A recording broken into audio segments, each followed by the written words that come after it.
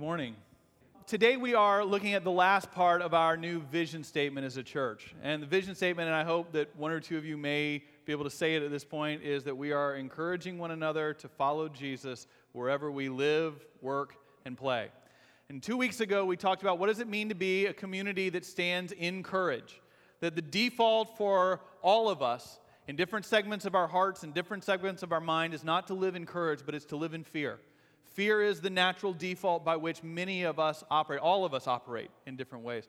And what does it mean to be a community that stands together in courage? We talked last week about what does it mean to follow Jesus, to encourage one another to follow Jesus, and to end today of talking about how we do that wherever we live, work, and play. And this is really this morning about perspective, the perspective you have on your life. Do you have the right perspective on your work, on where you live, on how you spend your time? Bill Hybels is a pastor in Chicago that writes about perspective when he talked about how one day he was invited by a member of his congregation. I want you to know I'm totally open for this, if any of you are available. He had a member of his congregation who's a licensed pilot that would go flying a lot, and he invited Bill Hybels to go flying if you're really licensed. If you're not, if you're like, you just think you can do it, I don't want to do that. If you're really licensed, be totally up for it, I think, as long as there's a parachute. But he went flying around Chicago, and then they went over Lake Michigan. And he said as they were going over Lake Michigan, he looked down, and there were all these sailboats in the water. And he said that as he looked down, all these sailboats were looking out on the horizon, and he was looking out on the horizon, and then all of a sudden a storm was coming across Lake Michigan. And he said that that's one of those moments when you're sailing a boat that you have to make a decision, that the captain has to make a decision about, do we sail through the storm? Is it small enough to sail through it? Or if it looks too big, we need to turn around and go back to land, go back to safety. And he said that from the perspective of the people in the boats, that it looked like a big storm and that everybody was turning around and heading back to shore. But he said from where he was, a few thousand feet up, he could tell that the storm actually wasn't all that big or all that bad. And he said he wonders how many times in our life you and I see storms or choppy waters, and that we automatically return to safety and return toward shore, where if we saw it from a different perspective, we'd be going, don't turn around. Don't turn around. It's not that it's going to be great going through the storm, but you're going to get through it, and then you can keep going on the smooth waters on the other side. He said perspective makes all the difference. This is about the perspective of how we see our lives. What does it mean to follow Jesus where we live, work, and play? It's asking the question of, do you see your life from God's perspective? Do you see your work from God's viewpoint? What does God have for you to do at work or in school? Why does God have you in the school that you're in? Why does God have you living in the neighborhood where you live? What might God's call be upon you when you're playing tennis or at the club? You see, you and I usually have the perspective, and we in our country have been just inoculated to this because it's so normal. But the ways that we have started to operate is that we don't see a holistic picture of life. We live our lives in these fragmented parts and parcels. We have our church hat that we wear. We approach faith that way, and we kind of have our church stuff that we do, and we kind of talk a certain way when we're in small group or in Sunday school, and we hear about the Bible lessons, and we do that. But then we got to wake up tomorrow and go to work, right? And at work, it's not that you want to be totally different, but sometimes you just got to make some decisions, right? Like sometimes you just got to do what you got to do. Sometimes the company you work for may not have the most kingdom-minded of values. You're just working there, right? You're not shaping the values. It's like, hey, that's just what I got to do to provide. So we have to kind of rearrange our hats a little bit when we go there. And then we kind of move on to our neighborhoods and how we think about that. And it's like, man, at the end of a busy day, all I want to do is to retreat behind a screen for a little while and have kind of a few hours to turn off. And so, or at least just have my kids turn off for a few hours. And so I'm just going to kind of do that and try to have some peace and quiet. And then I have like this other hat that I wear when I'm with my friends, or I'm out at Friday night, or when I'm at a UT game, or wherever it is at the park, wherever it is that we play. We have these kind of different ways of seeing our life, right? The way I best thought about it was the newspaper in the town where I grew up, and this is whether you looked online or whether you got the actual paper part of the newspaper. There was a paper that would arrive 7 days a week at your house. Okay? And it would always be divided into sections. There was news, and there was sports, and there was entertainment. In the Atlanta paper growing up, one day a week there would be an added section. It was called the Faith and Values section. And that was the one day a week. We didn't need to talk about faith and values the other 6 days of the week. It was one day a week when we would talk about faith and values. And it was always right after world news, and it was the section right before sports. And I think that what you and I have learned to do, we've been so enculturated this, that that's just kind of how we think about things, right? We've got our Sundays, and we wake up, and maybe if we're really committed, we'll do a small group too, and that takes up like another couple of hours of the week. And then, but Sunday mornings happen, at a certain time. It happens after the world news. We wake up, we see what's going on in the world, and please don't preach too long because the NFL's kicking off soon. It's right before sports, right? And we sort of check our box, and we do our thing, and then we move on with it. And we then live these fragmented lives. We have a fragmented approach to faith. Sociologists tell us that when they do studies of people living in 2016 in America, they find people, and some of you may relate to this, I know I can, who most days go to bed feeling tired, who feel stressed, who feel hurried, who feel fragmented, who feel frazzled, who feel like they're trying to do 100 different things and they're not doing any of them very well. Does that sound familiar? He said that this is the world we live in today. This is how we go to bed at night. This is what we often feel like.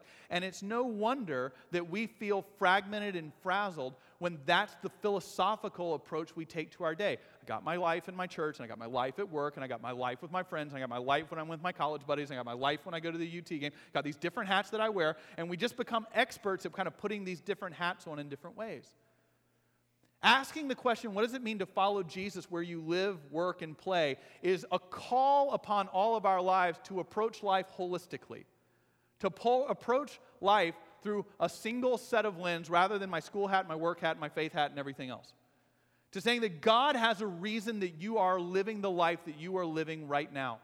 God has an intention and a design for where you work, for where you live, for where you play. And what does it mean to follow Jesus in those places? What does it mean to have God's perspective on why you are where you are?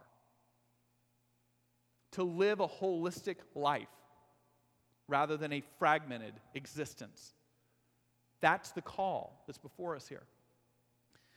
To understand a little bit more of what that's like, we're going to look at 2 verses today from Luke chapter 9.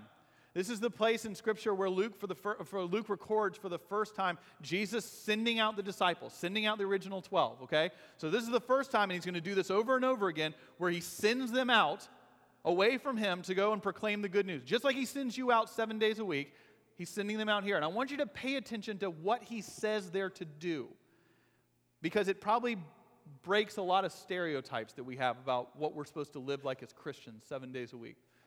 Luke 9, 1 and 2. Then Jesus called the 12 together and gave them power and authority over all demons and to cure diseases. And he sent them out to proclaim the kingdom of God and to heal. This is the word of the Lord. Thanks be to God. Let's pray. Lord, we ask that you would mold and shape each of us, our minds and our hearts, to be followers of you with every moment of our life and to have the joy of knowing we're living with purpose. We pray this in Jesus' name. Amen. All right, so this is what he's called him to do. He's essentially just saying to him, you need to go out and you really need to do 2 things. You need to proclaim the kingdom of God, and you need to be an agent of healing. Healing in a broken world, healing in broken families, healing in the broken relationships of life. You need to be an agent of healing in school and work in your neighborhood. This is part of why we got you to do the cards this week. And I know because I got a lot of conversations this week about the cards. I know that for many of you, this was a really heavy week. I know it was a really heavy week. I had a lot of great conversations around this, and I had one person who even said, I had no idea of the struggles that I had until I had to start writing them down. I would never have thought I struggled repetitively with some of the stuff that I wrote down, because we said last week, our brains are wired to just push news away from us that we don't like. We are wired to forget about ourselves, the things we most need to confess. And so when you write it down in the moment, you're like, wow. And then that's like in one day, I filled up the card. Wow. And I didn't even probably write everything down because I didn't take the card with me to lunch or to other places, right? And I even know some people started calling it their sin card. And it was in a sense. We were on the one side writing down the places where we sin, and that's important. But as I kept writing to people or talking to people on the phone, it's like, remember to turn the card over. Because the other side of the card that was written down was God's response to you. Every time we are broken, every time we sin, every time we fall short, God's response is not to look at you and go, that's right, you're really messed up. It was that God's response is to look and say that you are my beloved. You are loved. You are forgiven. You don't need to be afraid. Come follow me. This is the good news. And if you did this, if you took this seriously, yes, it can be heavy, but that's how good the news is, because God looks at us today and sees people that, yes, who sin, and yes, who give into temptation, and yes, who do what is wrong and fail to do what is right. We do that every day. We're going to do it again this week. We're that broken. But then when God looks at us today, God doesn't see broken, faulty people. What God sees is people who are credited with the righteousness of His beloved Son. That's what Paul says. It's amazing. That when God looks at you today, He sees Jesus. He sees the righteousness of Jesus that is credited to you. And when you sit on the front side of that card and go, no, this is the story of my life. These are the things I do wrong that I don't even admit to people. These are the things I wouldn't want broadcast. And you turn around and God says, no, my love and grace is bigger than anything you wrote. You are my beloved. That is healing.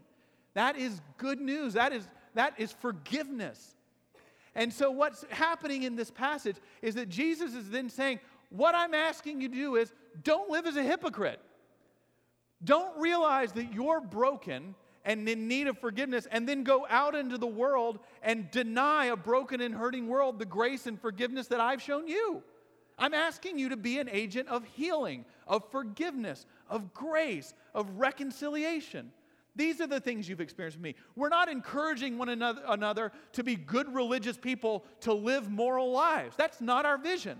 Our vision is to encourage one another to follow Jesus, to experience grace, and then to live that out wherever we live, work, and play. It's a holistic picture of life. You are to be an agent of what you've received from God.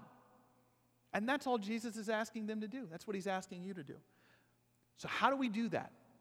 How do we become agents of healing in Austin, Texas? How do we become people that stand for something that is good and eternal and of the kingdom in this world? Because many of us aren't sure. We talked last year in the Capital campaign about the need and the creation of this Institute for Missional Leadership, which we've talked about. Why do we do that? Well, because there are a lot of people who have said in various ways, I don't know what it means to follow Jesus at work. I know in Austin, Texas, the moment I identify as a Christian, for almost everyone I live around and work around, a wall goes down in front of them at that point. And I know I don't want to be one of those kinds of Christians, and so I don't really know what to do. So I try to be really nice, and I try to be really nice, and then I try to be nice. And these are the things I try to do, because then they'll know that we are Christians because we're nice. How do we start retraining our brains of what it means to be healers? Because here's the thing, guys. God has uniquely made you, and this is really important you hear this. Learning to follow and even witness to Jesus 7 days a week in the world where you live, work, and play is not a formula. There are people who have made a lot of money off books in the past of the 4 steps to taking Jesus into work. You know what? It never worked. And it doesn't work now. It's just that now our society's honest enough that your coworkers are going to look at you going, I don't actually want to hear it. Right? They felt like they would go to hell or something if they said that 15 years ago. Now they're just like, I don't actually want to hear it. It never worked before. This is not a formula. Think about it this way. If you look at this passage, Jesus sends these 12 out to different villages, and He doesn't give them a script. They don't walk into a village going, and so I am proclaiming the good news, and all who are healing come to this side. It doesn't work that way. And He just says, you just got to go figure it out. You just got to go figure it out. And so they probably, if we look at the Gospels, they probably did it their own way, right? Peter just probably charged in because he's Peter and made about 80 mistakes and offended people along the way. But he was just kind of doing it because that's what Peter does. And he was the first one, and he probably charged the hardest and blah, blah. John and James, we don't know what they did. They're always kind of more quiet than Peter whenever they show up. They're just like the sons of Zebedee. They're kind of mentioned along with Peter, but we don't really know what they did. Thomas, doubting Thomas, he might have walked into the village going, I don't think this is going to work. I'll be honest with you guys. I don't think I can do this. I'm pretty certain this isn't going to work, but I don't know. Let's just give it a try and see. Every one of them did it their own way because they were a unique person. We need to kind of rethink, not learning a formula as to what this means. We need to reject the formulas that have like those negative stereotypes. And you need to start thinking about what is the unique way you're created to live this out. In the unique place where you live and work and play, you are going to have your own way of doing this. And so we need to create here the kind of place where we start cultivating creativity. We start cultivating exploration. We start cultivating sharing of ideas and figuring this out. And so I'm excited to let you know that we are actually, as a church, going to have a new opportunity to do this. We have been invited, and the session has been deliberating and has decided to accept the opportunity to be a part of a new learning cohort that is going to be run by Fuller Theological Seminary. It's going to start in a couple of weeks, and every single one of you is going to be invited to get involved. This isn't for like a select few people in the church.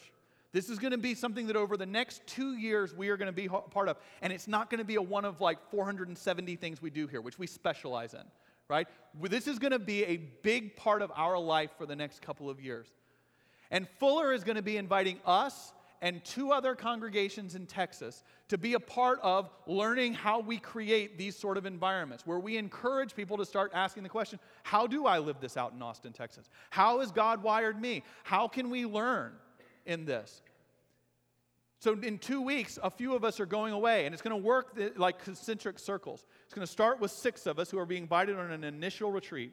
After a number of months of our training, and I'm excited to go learn because I don't have the answers to all this, it's going to move out, as with these other congregations, to our staff, the rest of our staff and our elders, and they're going to be a part of it. And then after a number of months of training, it's going to move out again, and it's going to start involving wider and wider circles in this community. You will be invited to participate. You will be invited to ask these questions together, not to learn the rules or the formula, but to begin to figure out what this looks like in your life and to ask those questions of each other. I want to close by saying 2 things that I know Fuller will be doing as part of this. And one of the things that I'd invite you to consider this week. The first thing that Fuller is going to tell us is that this is not learning a formula.